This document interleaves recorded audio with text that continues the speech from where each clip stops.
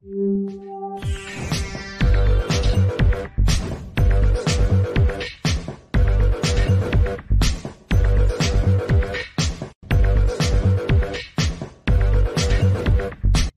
everybody, welcome to the show. You know where you are, the 9 at 9 with me, Tigo. And you know that it's a Monday.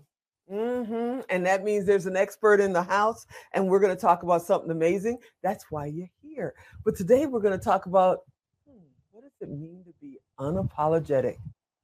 Means you're a superhero. And our superhero is here today. So sit right there. We'll be right back.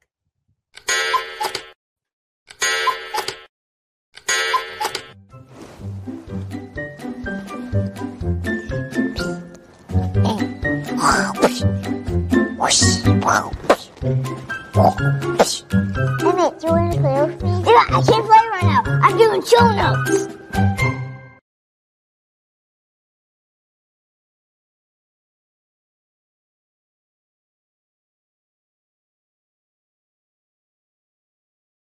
Yeah, you heard me right. Our expert today has a journey that most people wouldn't even think could be humanly possible. And she keeps blazing new trails and raising to new heights. She's an author, she's a public speaker, she's been in TEDx. She's done a little bit of everything and nothing's slowing her down. And she's completely 100% unapologetic. Michelle Moras is here. What's happening, Michelle? Hello, and thank you for having me. Thank you for being here. I love it when you come on the show. You bring such energy, and then you got that smile that just lights up the room. Oh, you had to close up for that one. Yeah, we had to close. You know, Alan, he's got to do that. So tell me, what does being unapologetic mean to you? It means basically a summation of my life. All my life, I pretended I didn't know it, but I did everything I was supposed to do. I was the good girl. I was the good daughter, the good wife, the good mother, the good, whatever, classroom mother, whatever. I was always what I thought everyone thought I wanted to be, what I supposedly going to be. And I would always say, I'm so sorry. Oh, if I did something wrong. Oh, I'm so sorry. Oh, I didn't mean that. I'm so sorry. And I found myself saying sorry all the time. Now, in 2014, when I had my car accident, being locked in my head for 2 years, 3 months, I had a lot of arguments with those thoughts in my head that said I wasn't good enough and I should be sorry. And coming through that, I promised myself I would stop apologizing for who I am and that I would be who I'm supposed to be, not what everyone told me I was going to be. And that's why I say I'm unapologetic. Basically, my job, my mission in life is to take that veil off of everyone else that I meet who have been also living this lie of being what the world wants them to be. And I say, stop living the lie. If you're uncomfortable, if you're unhappy, it's because you're not living in your truth. Go find your truth, live towards it, be in it, and be unapologetic about who you are. And once you step into that power of knowing who you are and the confidence of saying, you know what? I'm glad I don't fit into your box. I'm glad I don't fit into your peg, and be the best version of you unapologetically. That's what it means to me. You know, hearing that from you is amazing. And I think more people need to, accept that and go for it. I myself talk myself through it almost every day.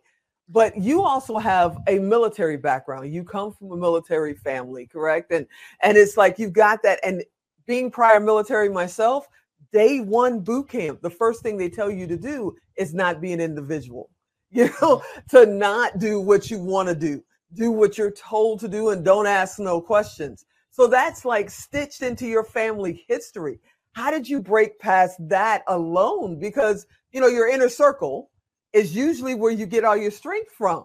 Your inner circle's military. So we are all about follow the rules, follow the direction, follow the command. How did you get past it?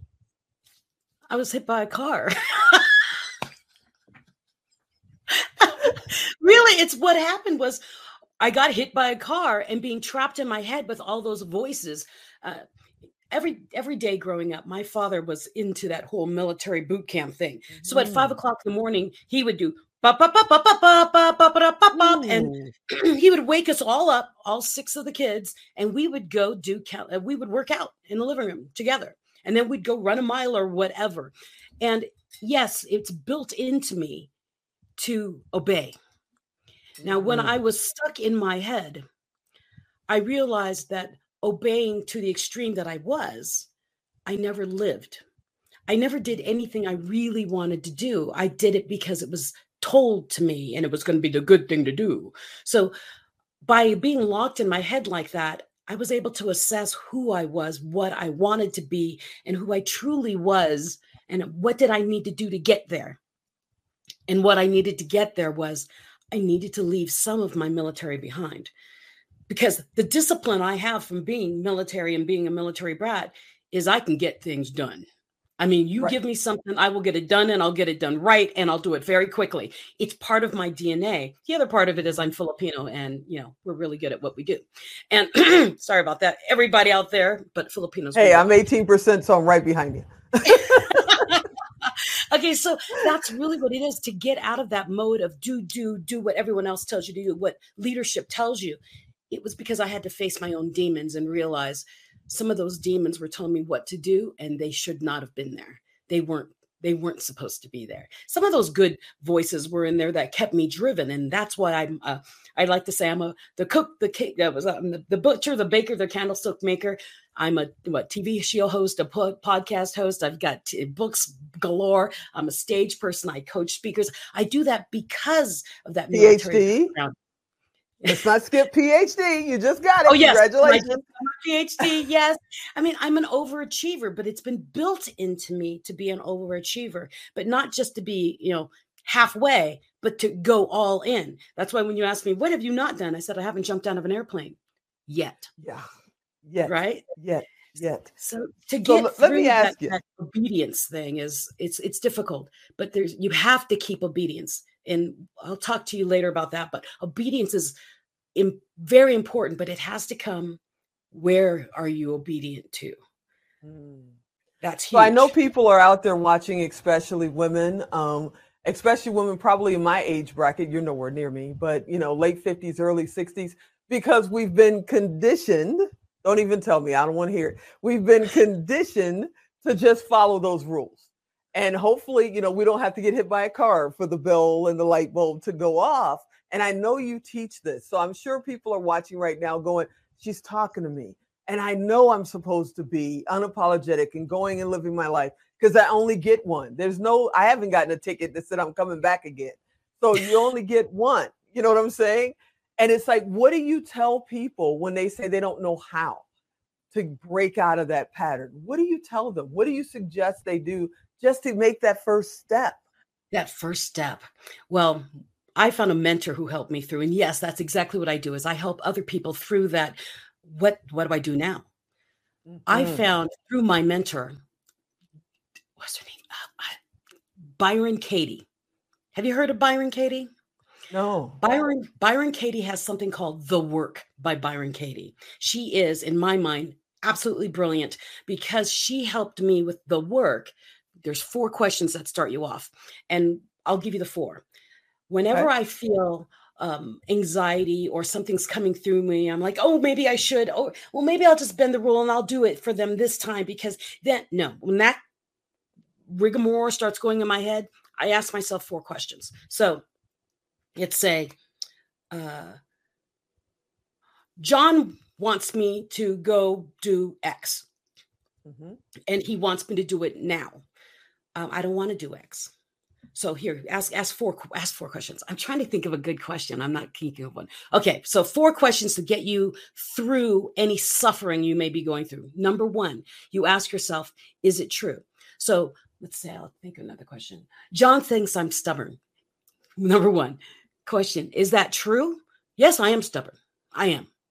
Number 2, can he absolutely be sure that I'm so stubborn that I can't get anything done? Is it true? Well, no, I'm not that stubborn. So number 3, how do I react when that happens or when I believe that thought that I'm stubborn? Well, I feel kind of insecure because I think, well, maybe I don't get along with people and it fills me with anxiety. So number 4, who would you be without that thought? I would be me. And I wouldn't worry about it. Ha! Surprise! So you ask yourself 4 questions whenever anything comes into your mind that makes you angst up. Is it true? Can it absolutely always know that it's true?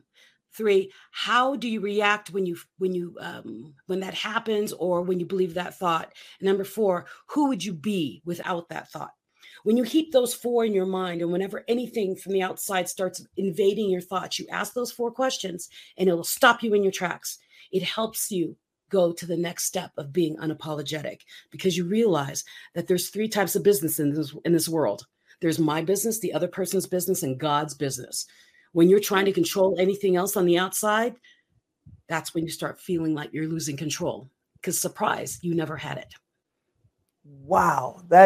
I'm going to tell you, we're coming close to 300 interviews on this show.